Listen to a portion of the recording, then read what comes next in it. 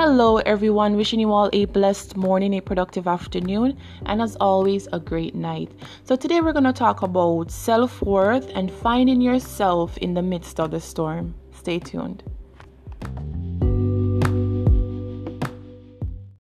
Hello, everyone, and welcome back to our episode. So, today we're talking about self worth and finding yourself in the midst of the storm. And it's a little bit ironic because where I'm at right now, it's actually raining, and I'm here drinking a glass of red wine. It's an Ontario wine called Bodacious, and it's quite amazing. So, this is what I'm doing right now, and I am chilling. And something came to mind. I'm just saying, how many times have we overlooked ourselves in a bid to fit in someone else's category of who we should be? And I find that we do this a lot.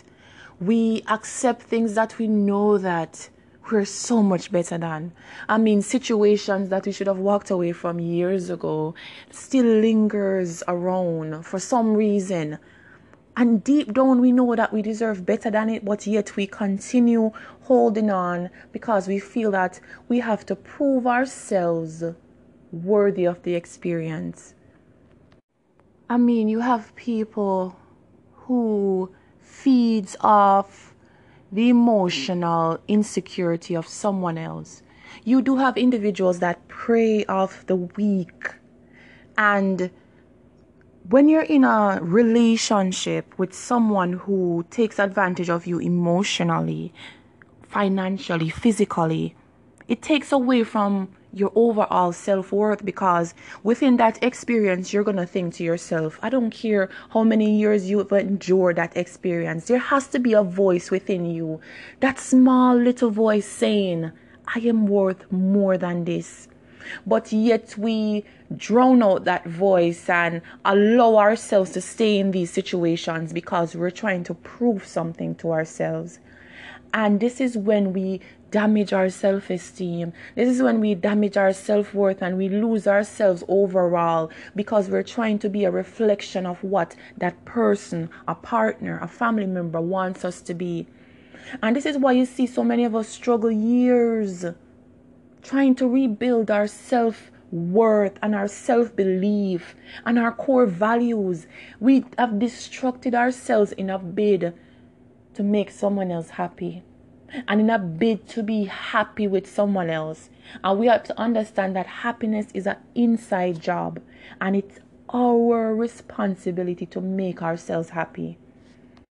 One of the first steps in rediscovering yourself is spending time alone. Spending time alone to know who you are. What makes you smile? What makes you happy? What is your favorite movie? Do you have a new movie that you like? And why do you like that? What type of books do you like to read? Learn to love yourself. Because I believe that when you go through a situation, whatever situation it might be, however it is, whether it may be a relationship with a family member or a friend or a personal relationship, and if that relationship is destructive to you emotionally, it takes away from you. And by taking away from you, it takes away from your self-worth, because most of the time we leave these relationships when we're half dead emotionally and battered.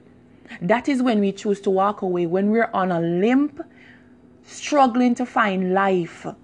That is when we normally leave these situations. Some of us don't get the chance to even leave it. Some of us stay in the situation for years and die emotionally each and every day. So by discovering your self-worth, the number one step is to be alone and rediscovering everything about yourself and why you like yourself. A lot of us don't even like ourselves. And we need to find out why. What past trauma that allowed you to stay in your current situation that long? What self-belief or things that you might have inherited from your past relationship that was deteriorating in this one? What caused you to be who you are? What makes you you? What makes you different? What makes you unique? Why should someone love you? And all of this you have to find within yourself. And by discovering this, This will bring you closer to understanding your self-worth and appreciating yourself and loving yourself. And I can tell you, falling in love with yourself is one of the most beautiful things that you will ever experience, because it's one of the most purest form of love. Next to the love of your child, falling in love with yourself is one of the purest form of selflessness.